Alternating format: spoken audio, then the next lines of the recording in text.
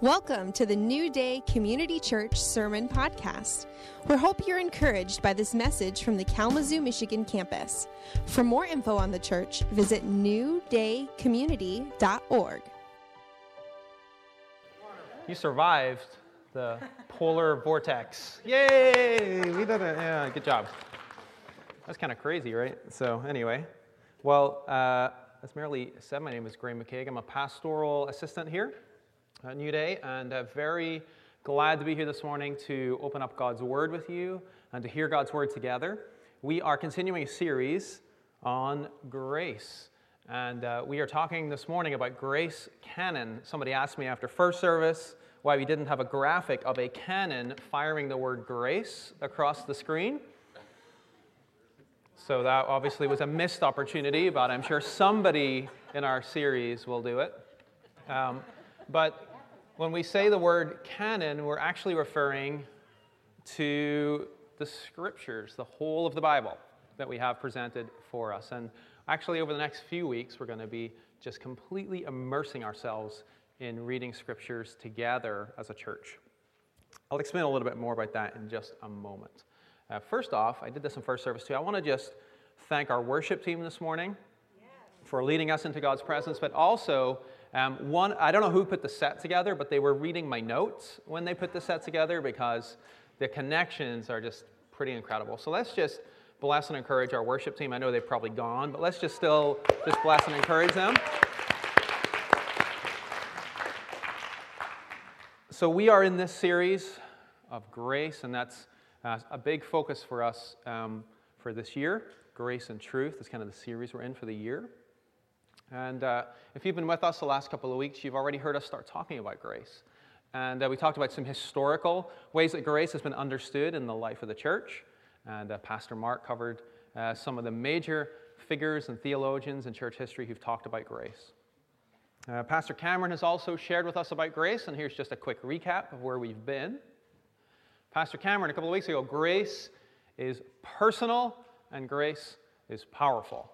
Two big takeaways from Pastor Cameron's message a couple of weeks ago. As part of that, grace is what we call an attribute of God. An attribute of God. That simply means that grace is part of who God is. So grace is part of who God is. And we most clearly see this revealed in the person of Jesus. Our main scripture for the year, John 1:14, which tells us that Jesus came to earth and he revealed who God is, and he did so full of grace and truth. Pastor Mark, last week, if you were here, he summarized his message by saying that grace is a free gift, it is powerful, it is entirely God's to give to us, and it comes to us by faith and not by works. These are big ideas about grace, and these are ideas about grace that have been worked out over time by many, many Christians as they've lived out their Christian experience and thought about what grace means. But as people have thought about what grace is, they didn't just come up with these ideas out of thin air. They didn't just come up with these ideas because of their experiences with God. They actually came up with these ideas because they read Scripture closely.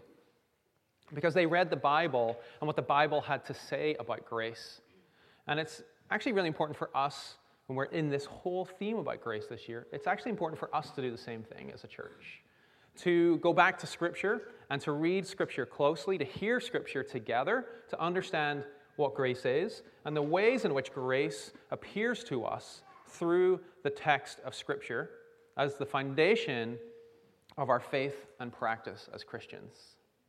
So over the next few weeks, we're actually going to study the New Testament and what some of the New Testament writers have to say about grace. And this morning, we're going to start with Luke and what Luke writes about grace in two books, in Luke's Gospel and in the book of Acts. And over the next few weeks, you'll hear others preaching from the New Testament. And then in March, we're going to go through some Old Testament scriptures together, looking at grace. People continue to talk about grace even up to today. There's a current theologian, his last name is Horton, and if you go to seminary, you end up probably reading Horton. And so here's something that he has to say about grace. He says, in grace, God gives nothing less than himself. Nothing less than himself. And he continues, in fact, grace is Jesus Christ in redeeming action. Jesus Christ in redeeming action. Now you might say, what's redeeming action? Redeeming action refers to the idea that Jesus is at work in the world. He is up to something in the world. And what he's up to, we call redeeming action. He's doing something, and that what he's doing is setting right everything that has been corrupted by sin and death. That's what Jesus is up to. And when that happens, that is grace. Karl Barth, great Swiss theologian, probably one of the best theologians of the 20th century, writes, grace is always God's turning to those who not only do not deserve this favor, but have deserved the very opposite. Now, there's actually only one thing that we deserve when we come before God, and it's not grace. We do deserve to come into God's presence, but only in judgment. That's the only, without grace, that's actually the only thing we're going to find when we meet God, is judgment. So anything that's not judgment is grace. It's shaped by grace. We only can come into God's presence by grace. It's just all of it's grace. In the place where humanity and God meet, grace exists. Where we meet God, grace exists.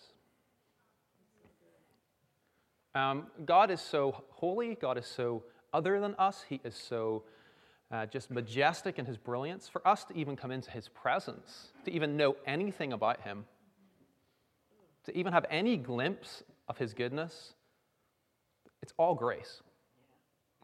All of that is grace. So anytime we meet with God, it's shaped by grace. So that means when we open up the pages of Scripture and we see God and humanity encountering each other, that's a grace experience. And we can read about it and we can learn a little bit more closely what does grace look like. So that's the question we're going to ask this morning. We're going to ask, what does grace look like in Luke's Gospel? And we're going to ask, what does grace look like in the book of Acts? You might recall Luke is one of the New Testament writers. He is a physician. He was alive at the time of Jesus. He also was a traveling companion of the Apostle Paul. Luke goes about his writing in a very particular way. He researches, he gets eyewitness accounts, he's very detailed. Luke is a highly educated, highly detailed, highly researched type of writer. He doesn't tell us anything by accident. So Luke is a great person for us to look at this morning. As we go through, I'm going to read a lot of Scripture. And I want you to just hear and receive and let that Scripture kind of wash over you and encourage you this morning. The Scripture will not be on the slide, because on the slide, what I'm going to do is answer this question of what does grace look like? And we're going to see together what grace looks like. We're going to start this morning with a couple of big ideas of what grace looks like in Luke's Gospel. The first person we're going to turn to is a guy called Simeon, who appears in Luke chapter 2. Simeon was this old man who was hanging out at the temple in Jerusalem, waiting to see the salvation of God. Why was he doing this? Because God told him to, and God told him to expect that he would see the salvation of God. So picture this image of a very old man holding a very new baby. The old man is Simeon, the baby is Jesus. And as Simeon looks at Jesus, he praises God and says, "Sovereign Lord, as you have promised, you may now dismiss your servant in peace, for my eyes have seen your salvation, which you have prepared in the sight of all nations, a light for revelation to the Gentiles and the glory of your people Israel." What does grace look like? Grace looks like meeting Jesus personally, hearing about the mission of Jesus, and seeing salvation. Simeon's words to us might not seem like much, but they actually were this radical declaration of the message of Jesus. That he was to be a light for the Gentiles and the glory of Israel. That is a signal from Luke right up front. Hey, there's something radical that's going to be happening here as you continue to read this gospel story about Jesus. In Luke chapter 4, Jesus goes to Nazareth, where he had been brought up, and on the Sabbath day he went into the synagogue, as was his custom, and he stood up to read. The scroll of the prophet Isaiah was handed to him, and unrolling it, he found the place where it is written, "The Spirit of the Lord is on me, because he has anointed me to proclaim good news to the poor. He has sent me to proclaim freedom for the prisoners and recovery of sight for the blind, to set the oppressed free, to proclaim the year of the Lord's favor." He rolled up the scroll and he gave it back to the attendant, and he sat down, and the eyes of everyone in the synagogue were fastened on him, and he began by saying to them, "Today this scripture is fulfilled in your hearing." "Truly I tell you," he continued, "no prophet is accepted in his hometown. I assure you, there were many widows in Israel in Elijah's time, and when the sky was shut for 3.5 years, there was a severe famine throughout the land. Yet Elijah was not sent to any of them, but to a widow in Zarephath in the region of Sidon. And there were many in Israel with leprosy in the time of Elisha the prophet, but not one of them was cleansed, only Naaman the Syrian." I don't know what your response would be to this, but the people who heard it in that day were furious. And they got up and they drove Jesus out of town. They took him to the brow of the hill on which the town was built in order to throw Jesus off the cliff. But Jesus walked right through the crowd and he went on his way. Now, why were they so upset? Jesus was giving them an insight into grace. What does grace look like? Freedom and favor, but especially for people we wouldn't expect to receive that freedom and favor. This was a radical message. The people got it, and they were really mad. In Luke chapter 4, we continue that Jesus went down to Capernaum, a town in Galilee, and on the Sabbath he taught the people. They were amazed at his teaching because his words had authority.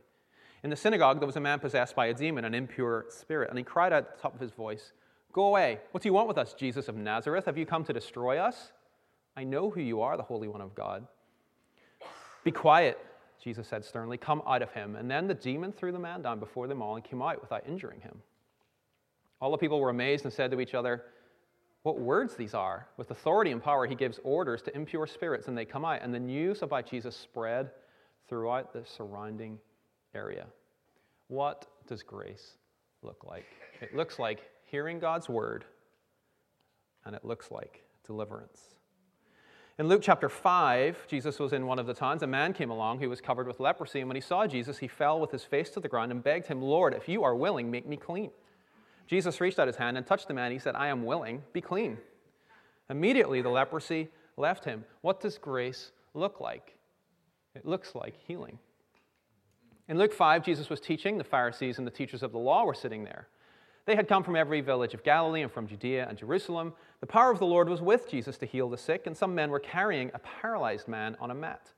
They tried to take him into the house to lay him before Jesus, but when they could not find a way to do this because of the crowd, they went up on the roof and lowered him on his mat through the tiles into the middle of the crowd, right in front of Jesus. When Jesus saw their faith, he said, "Friend, your sins are forgiven." The Pharisees and teachers of the law began thinking to themselves, "Who's this fellow who speaks blasphemy? Who can forgive sins but God alone?" Now Jesus knew what they were thinking, and he asked, "Why are you thinking these things in your hearts? Which is easier to say, 'Your sins are forgiven,' or 'Get up and walk'? I want you to know the Son of Man has authority on earth to forgive sins." So he said to the paralyzed man, "I tell you, get up and take your mat and go home." Immediately he stood up in front of them, took what he had been lying on, and went home praising God. Everyone was amazed and gave praise to God. They were filled with awe and said, "We have seen remarkable things today." What does grace look like? Forgiveness of sin.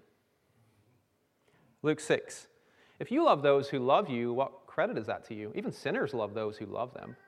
And if you do good to those who are good to you, what credit is that to you? Even sinners do that.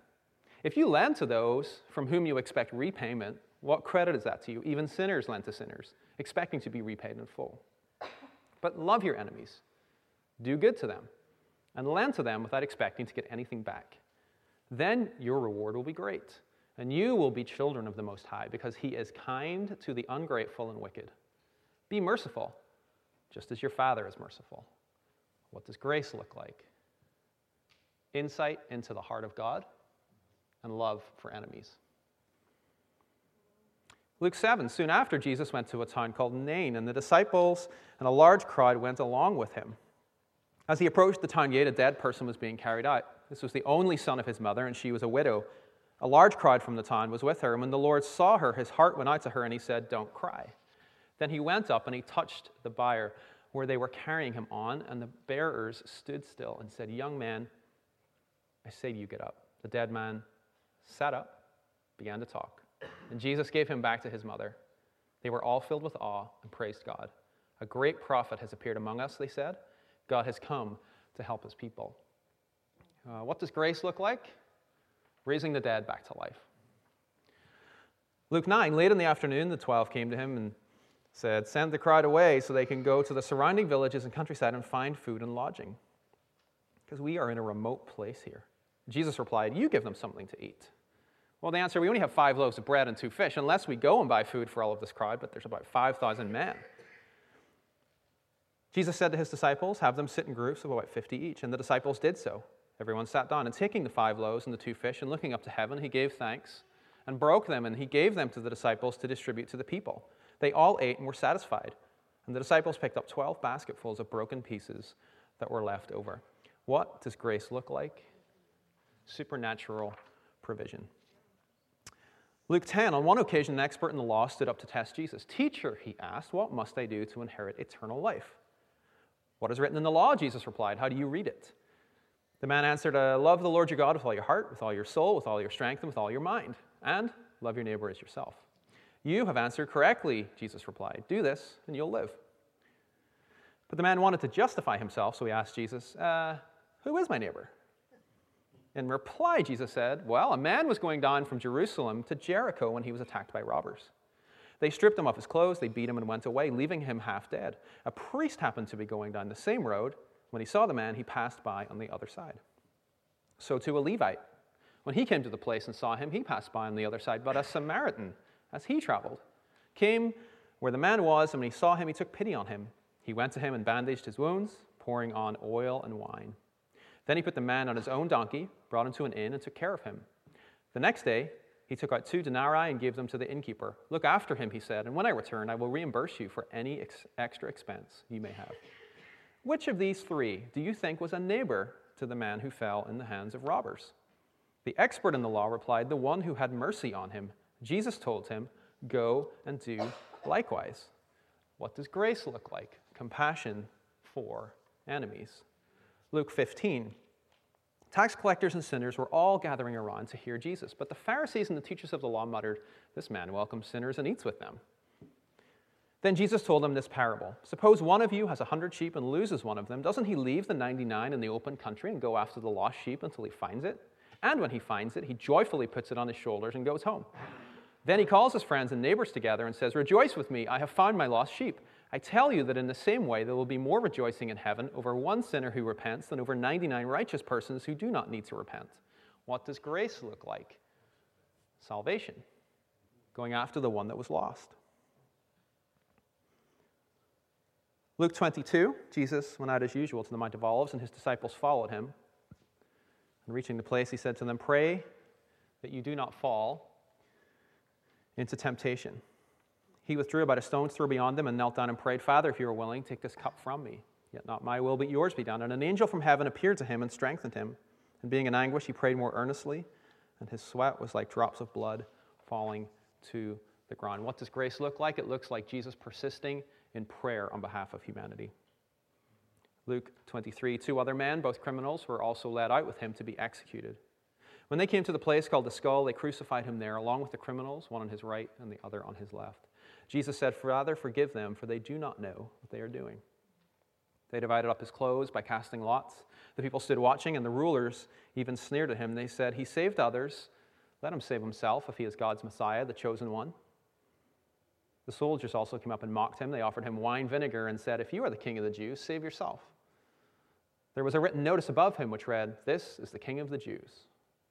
One of the criminals who hung there hurled insults at him. "Aren't you the Messiah? Save yourself and us." But the other criminal rebuked him. "Don't you fear God," he said, "since you are under the same sentence? We are punished justly, for we are getting what our deeds deserve, but this man has done nothing wrong." Then he said, "Jesus, remember me when you come into your kingdom? Jesus answered, truly I tell you, today you will be with me in paradise. It was now about noon, and darkness came over the whole land until 3 p.m, for the sun had stopped shining, and the curtain of the temple was torn in two. Jesus cried out with a loud voice, Father, into your hands I commit my spirit. When he had said this, he breathed his last. What does grace look like? Jesus dying in our place and offering us eternal life. Now, these stories might seem familiar to you. If you grew up in the church, you probably heard basically everything that I've said so far. But you have to remember that when people came to meet Jesus, when they had an encounter with Jesus, they did not know what to expect. When they came with a need for deliverance or a need for healing, they hoped to meet Jesus full of grace and truth. Did they know they would meet Jesus full of grace and truth? Maybe. We see different levels of faith in Scripture. Remember that where humanity and God meet, grace exists. And this is what grace looks like. Now remember, Luke also wrote the book of Acts. And the book of Acts is really interesting because it follows right on after the story of Jesus and his earthly ministry. And Jesus ascends into heaven and he gives this command to his followers. And what's really interesting in the book of Acts is to look at what did the earliest Christian followers of Jesus do? What did they say? What did they do? How did they act? What did their lives look like? Because what their lives look like help us to understand what Jesus was all about and the things that Jesus wanted his followers to do. So remember, they lived at the same time of Jesus. They saw his ministry. They saw what Jesus was all about. And when Jesus left, they followed on in his ministry. And so when we read the book of Acts, we do so reading to see what does it mean to be a Christian, to be one who follows Christ? Because these people would have known best what it looks like because they saw it. Well, I'm just going to cut right to it. When we look at what grace looks like in Acts, it looks pretty much the same as it looks like in Luke. Why is that? Because they saw what Jesus did. They heard from Jesus. They experienced grace directly. In Acts 1, Jesus is saying goodbye to his earthly followers because he's about to ascend into heaven, and he gives them a mission to go and be witnesses in Jerusalem and Judea, Samaria, to all the ends of the earth. The disciples met Jesus, they heard about his mission, and they saw his salvation. Sounds a little bit like Simeon in Luke 2. In Acts chapter 2, the day of Pentecost, the Holy Spirit comes as promised, and it falls in the room where the disciples and followers of Jesus were gathered in prayer. It causes this great commotion in the city of Jerusalem, and it spills out into the street, and people say, what is going on? We can hear this message of Jesus, and it's all in each language that we understand, but these people are all from Galilee, so what is going on? There's this Holy Spirit empowerment for mission, so each person hears the gospel. That's what grace looks like. Peter gets up to explain what's happened, and he says, therefore, let all Israel be assured of this. God has made this Jesus, whom you crucified, both Lord and Messiah. When the people heard this, they were cut to the heart and said to Peter and the other apostles, brothers, what shall we do? Peter replied, repent and be baptized, every one of you, in the name of Jesus Christ for the forgiveness of your sins. You will receive the gift of the Holy Spirit. The promise is for you and your children and for all who are far off, for all whom the Lord our God will call. With many other words, he warned them and pleaded with them, save yourselves from this corrupt generation. Those who accepted his message were baptized, and about 3,000 were added to their number that day. What does grace look like? It looks like the forgiveness of sins and the offer of salvation. In Acts 3, Peter and John are going up to the temple, the time of prayer, 3 p.m. There was a man who was lame from birth. He was being carried to the temple gate called Beautiful, where he was put every day to beg from those who were going into the temple courts. When he saw Peter and John about to enter, he asked them for money. Peter looked straight at him, as did John. And Peter said, look at us. So the man gave them his attention, expecting to get something from him. Then Peter said, silver or gold I do not have, but what I do have I give you. In the name of Jesus Christ of Nazareth, walk. Taking him by the right hand, he helped him up, and instantly the man's feet and ankles became strong. He jumped to his feet and began to walk. Then he went with them into the temple courts, walking and jumping and praising God. When all the people saw him walking and praising God, they recognized him as the same man who used to sit begging at the temple gate called Beautiful. They were filled with wonder and amazement at what had happened to him. What does grace look like? It looks like healing, joy, wonder, and amazement. In Acts 4, we read about the priests and the captain of the temple guard and the Sadducees who came up to Peter and John while they were speaking to the people. They were greatly disturbed because the apostles were teaching the people, proclaiming in Jesus the resurrection of the dead. They seized Peter and John, and because it was evening, put them in jail until the next day. But many who heard the message believed. And so the number of men who believed grew to be 5,000. The next day, the rulers, the elders, and the teachers of the law met in Jerusalem. They had Peter and John brought before them, and they began to question them. By what power or what name did you do this? Then Peter, filled with the Holy Spirit, said to them, rulers and elders of the people, if we are being called to account today for an act of kindness shown to a man who was lame and are now being asked how he was healed, then know this, you and all the people of Israel. It is by the name of Jesus Christ of Nazareth, whom you crucified, but whom God raised from the dead. What does grace look like? Boldness to face opposition with courage. In Acts 5, the apostles performed many signs and wonders among the people. All the believers used to meet together in Solomon's colonnade. No one else dared join them, even though they were highly regarded by the people. Nevertheless, more and more men and women believed in the Lord and were added to their number. As a result, people brought the sick into the streets and laid them on beds and mats, so at least Peter's shadow might fall on some of them as he passed by. Crowds gathered also from the towns around Jerusalem, bringing their sick and those tormented by impure spirits, and all of them were healed. What does grace look like in Acts? It looks like healing and deliverance. In Acts 5, the high priest and all his associates who were members of the party of the Sadducees were filled with jealousy. They arrested the apostles and put them in the public jail. But during the night, an angel of the Lord opened the doors of the jail and brought them out. Go, stand in the temple courts, he said, and tell the people all about this new life. What does grace look like in Acts? It looks like supernatural provision. In Acts 8, the people had been scattered, but the word was preached wherever they went. Philip went to a town in Samaria and proclaimed the Messiah there. When the crowds heard Philip and saw the signs he performed, they all paid close attention to what he said. For with shrieks, impure spirits came out of many, and many who were paralyzed or lame were healed. So there was great joy in that city. What does grace look like in Acts? It looks like healing, deliverance, and joy. Okay, there's a lot more. You get the idea, right? This is what grace looks like. This is what grace looks like. Jesus is up to a redeeming mission and redeeming action in the world. He did it when he was here on earth physically, and he imparted the gift of the Holy Spirit to empower us, his followers, to continue to live in grace. Not only for ourselves, but also to be those who would extend grace to others.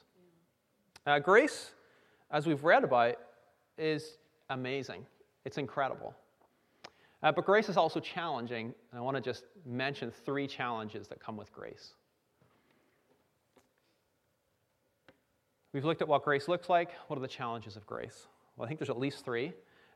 One challenge with grace is it's so relentlessly loving. It's so relentlessly loving. And that actually is a problem for us a lot of the time, because we're just not used to living life that way, right? We're not used to receiving grace and love like that, and we're not used to giving it away. We just aren't. So it can challenge us sometimes. I think the second challenge is grace is so inclusive. Grace is for everyone, and that can frankly annoy us sometimes, right? So if you just take a moment and think about somebody you really don't like, you do not get along with, they just really bug you, you don't even want to be in the same room as this person, maybe you've even shared some things about this person that are less than edifying.